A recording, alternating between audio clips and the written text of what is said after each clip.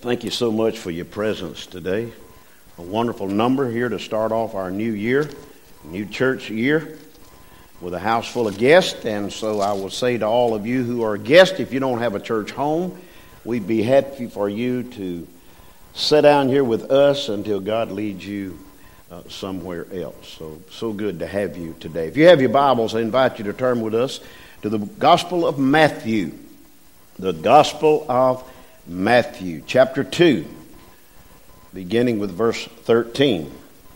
And when they were departed, behold, an angel of the Lord appeared unto Joseph in a dream, saying, Arise, and take the young child and his mother, and flee unto Egypt, and be there until I bring thee word. For Herod will seek the young child to destroy him. When he arose, he took the young child and his mother by night, and departed into Egypt, and was there until the death of Herod, that it might be fulfilled which was spoken of the Lord by the prophet, and that's in Hosea, saying, Out of Egypt have I called my son. Then Herod, when he saw that he was mocked by the wise men, was exceedingly wroth, and sent forth and slew all the children that were in Bethlehem, and in all the coast thereof, from 2 years old and under, according to the time when he had diligently inquired of the wise men. Then was fulfilled that which was spoken by Jeremiah the prophet, saying, In Ramah was there a voice heard, lamentations, and weeping, and great mourning, Rachel weeping for her children, and would not be comforted, because they are not. But when Herod was dead, behold, an angel of the Lord appeared in a dream to Joseph in Egypt, saying, Arise, and take the young child and his mother, and go into the land of Israel, for they are dead which sought the young child's life. And he arose, and took the young child and his mother, and came into the land of Israel. And when he had heard that Archelaus did reign in Judea, in the room of his father Herod, he was afraid to go thither. Notwithstanding, being warned of God in a dream, he turned aside into the parts of Galilee.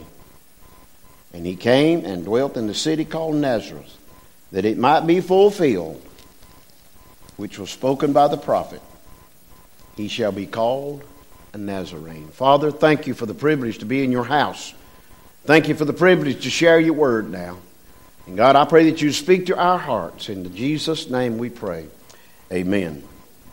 Well, I don't know about you. I know that in our household we're getting close to hopefully ready to settle down.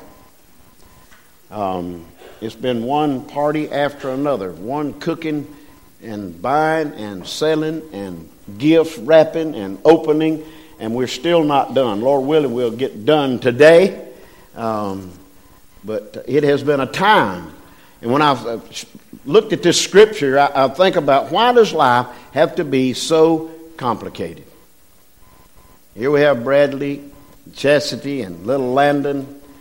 Well, hey, he won't remember any of this, but he's being cared for. And I thought about Mary and Joseph and baby Jesus. I mean, why did things have to be so complicated in their early years of brand new baby, knowing it was the Son of God, and then all these things have to happen and come about? You know what we call it? We call it problems. God calls it His will. His will. You know something? When I think about the will of God, it's not always easy. And if any of you have attempted to follow God's will, you know yourself, it is not easy. But we call it God's will, and as a Christian, we should be seeking to find out what the will of God is and then do the will of God. As the scripture said, the angel said, I want you to go to Egypt. He gets to Egypt, says, I want you to go to the land of Israel. Then I want you to get up and go into the parts of Galilee. And I want you to also leave there and end up in Nazareth. I mean, it was constant travel. I tried to look on the map to see, within 100, 150, 200 miles or more. Probably more, I don't know. But it wouldn't be nothing for us today to hop in our car drive down to Atlanta, and then go on into Birmingham, and then I want you in Greenville, South Carolina, and then I want you in Fayetteville, North Carolina. And by the way, I want you to end up back in Westminster. It wouldn't be nothing. I mean, sometimes people would just hop on a plane and zip, zip, zip, and we're here. And yet you get to airports and it's complicated. You got to do this, you got to do that, get your luggage marked, and only. Why does life have to be that way? Well, if we're seeking God's will, you can expect complications because, as we see in the scripture here, the devil had a lot to do with what was going on, but he didn't realize he was just helping God's will out.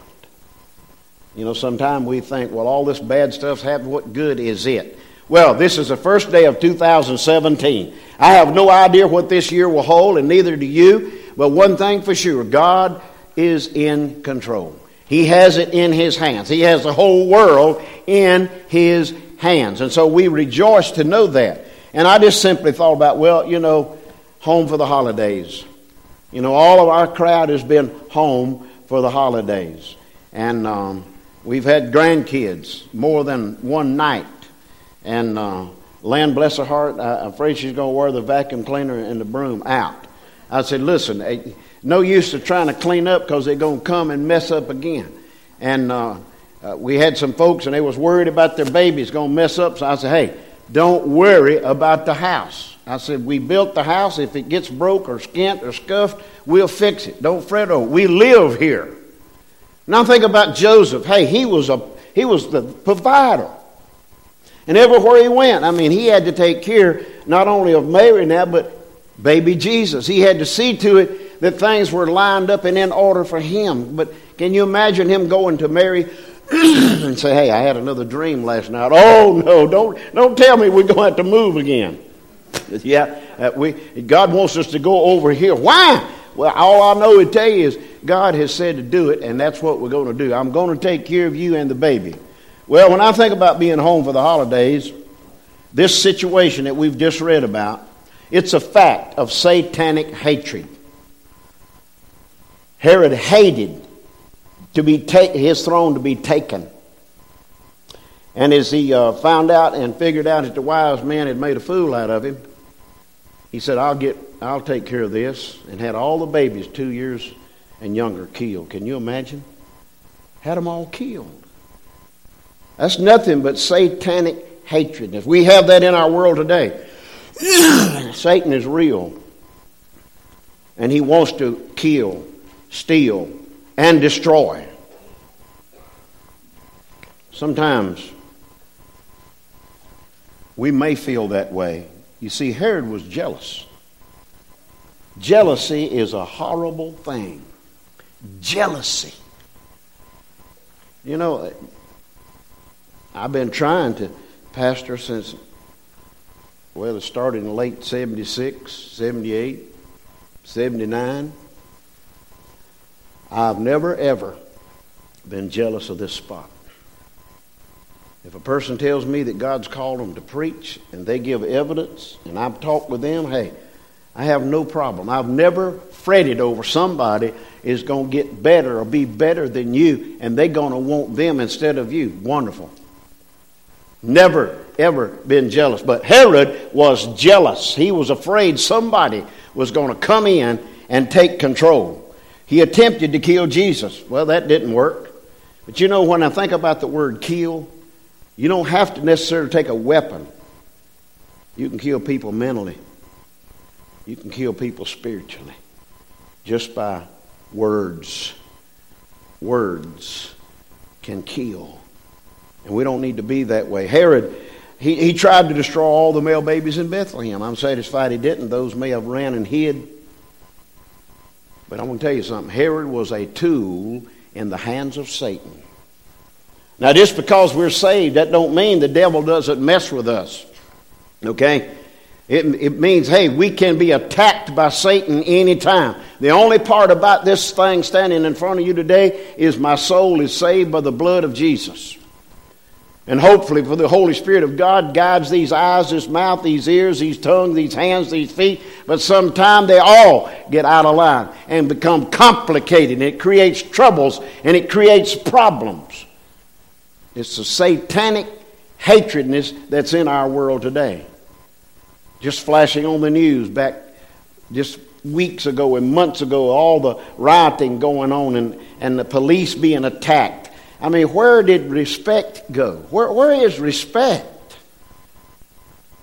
I mean, hey, I recall the first blue light that ever got behind me. And it wasn't at Walmart. And it wasn't at Kmart. I was on my motorcycle and he pulled me over and I pulled over and we would classify him as a smart aleck, but I was nice, I was kind because I didn't want to go to jail. Hey, he said, you crossed over the center line back yonder. I said, yeah, I did. He said, I'm just going to give you a warning now. You need to be careful, okay? And it was over with. But that was the beginning of my blue light specials. I've had many since then. But, hey, I respect the law. When the blue light comes on, you're supposed to stop. If you don't, it's satanic hatredness that you have for whatever's doing the blue light behind you. I don't want to be like Herod and think, hey, everything's got to go my way. I'm going to control this and that. We think about that. That's horrible. I mean, Joseph, he just wanted what was best for his wife and his baby.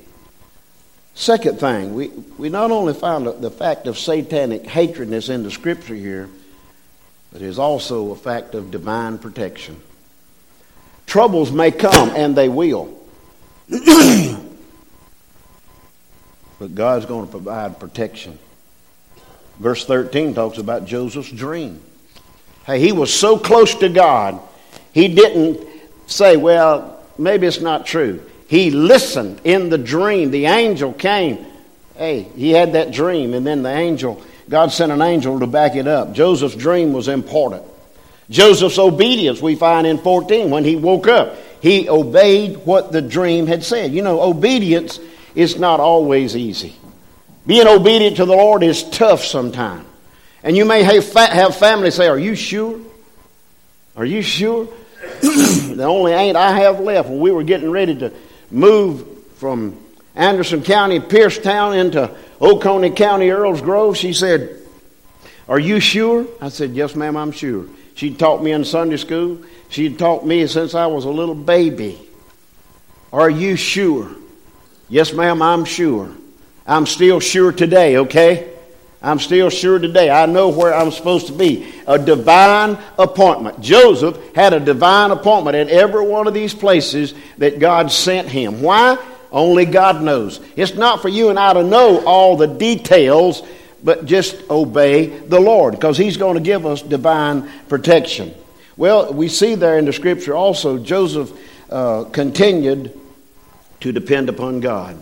He knew God was going to supply his need. The Bible says that the Lord Jesus will supply all of our needs, I didn't say wants, all of our needs according to his riches and glory through Christ Jesus. But if you don't know him in a personal way, he can't do that. The only thing he's ready to provide for you if you're lost is salvation. Salvation in Jesus. Being saved is important. Hey, we're one step away from leaving this world. We are one heartbeat away from leaving this world. And don't think, well, if I go to hell, I'll burn up like a stick of wood and it'll be over with. No, it will just be beginning. If you're lost, hell awaits you. The Bible says that the devils in hell rise up when a soul is cast into hell. Rises up. Can you imagine? We're glad you're here. Hey, what about heaven? The Bible says that the angels in heaven rejoice when one sinner comes to repentance. They rejoice. And can you imagine when we pass from this life to the next, the joy that takes place in heaven, being with some of our family that has gone on before? Well, God's going to protect us. He's done promised he would. So we see in the scripture here, not only this satanic hatredness and divine protection, but also is a fact, according to scripture here, of fulfilled prophecy. Verse 15 says, and was there until the death of Herod, that it might be fulfilled, which was spoken of the Lord by the prophet, saying, out of Egypt have I called my son. That's Hosea chapter 11, verse 1. And Hosea knew about this. You see, it's amazing. People say, well, we just go by the New Testament. Well, it's wonderful if you back up in the Old Testament and see these prophets that prophesied all this stuff. And then to read in the New Testament how it all come together. He put it all together. Verse 18 is from Jeremiah 31:5, which says, Rachel died in childbirth. Her sons were carried away captive by the Assyrians. It is said that Rachel wept for her children. Rightfully so. No telling how many tears Mary shed for her baby. Can you imagine? All of you mothers in here, I can't imagine because I'm not a mother, okay? But can you imagine your only son hanging on a cross, dying for the world? No telling how many tears Mary shed on that day. When we think about that, you know that verse 23 is from Isaiah 11:1. It says, and he came and dwelt in a city called Nazareth, that it might be fulfilled. Again, it was spoken by the prophet Isaiah, he shall be called a Nazarene. There shall come one forth, the Bible says, out of the stem of Jesse, a generation after another generation. The branch shall grow out of his roots. One generation after another. I love to look at photographs, way old photographs. I didn't know either granddaddy and one grandmother, but I have pictures of them. And I wonder, what did they look like when they died? The Bible says that we will know each other in heaven as we are known. Well, I didn't know my granddaddies. So can you imagine me getting there and say, hey, I'm your granddaddy? I can't imagine. I just cannot imagine what awaits us. The Bible says, if we love God. A last thing is a fact of lonely rejection. You see, here's Joseph and Mary and the baby. They're traveling by themselves. As you see, the first stop there in Bethlehem, they didn't even have room for them. So it was just pillar to post, on and on you go. In fact, you could say Mary and Joseph and Jesus was homeless. In fact, Jesus, when he grew up, became a man. He said, the foxes have holes, the birds have nests, but I don't have anywhere to lay my head. He was homeless. Hey, he's still homeless today in the fact he wants to come and live in your heart and mind. That's where he wants to live, in your heart and mind. Don't allow Jesus to be homeless. Invite him into your heart while you have an opportunity, while you have a chance, because there's coming a day when we can't work anymore. There's coming a night when we will not rest anymore. There's coming a day when all the tears, all the sorrow, all the suffering, the death will be past. And we'll be in heaven with the Lord if we know him. Sometimes we feel rejected. Sometimes we feel left out. But I want to tell you something. God knows your heart. He knows my heart. When I think about 2017 and what it's going to bring, and hey, again, I have no idea. But here's what I want to be. I want to be faithful to God in 2017. I want to be faithful to him. I want to be friendly to people. I don't have to know them. But to go up and speak to them, tell them who I am, and be friendly to people. I want to do that. I want to be very familiar with his word. So when somebody asks me something, hopefully I can give them a Bible answer, okay? I want to be able to face problems that I'm going to have. And I know that I can through the blessed Holy Spirit of God. I don't want to falter. I want to remain committed to the Lord. Committed to him. I want to be able to have a feeling for the lost. To love the lost. Hate the sin, but love the lost. And I want to be able to fight for what I believe. And I believe the Word of God.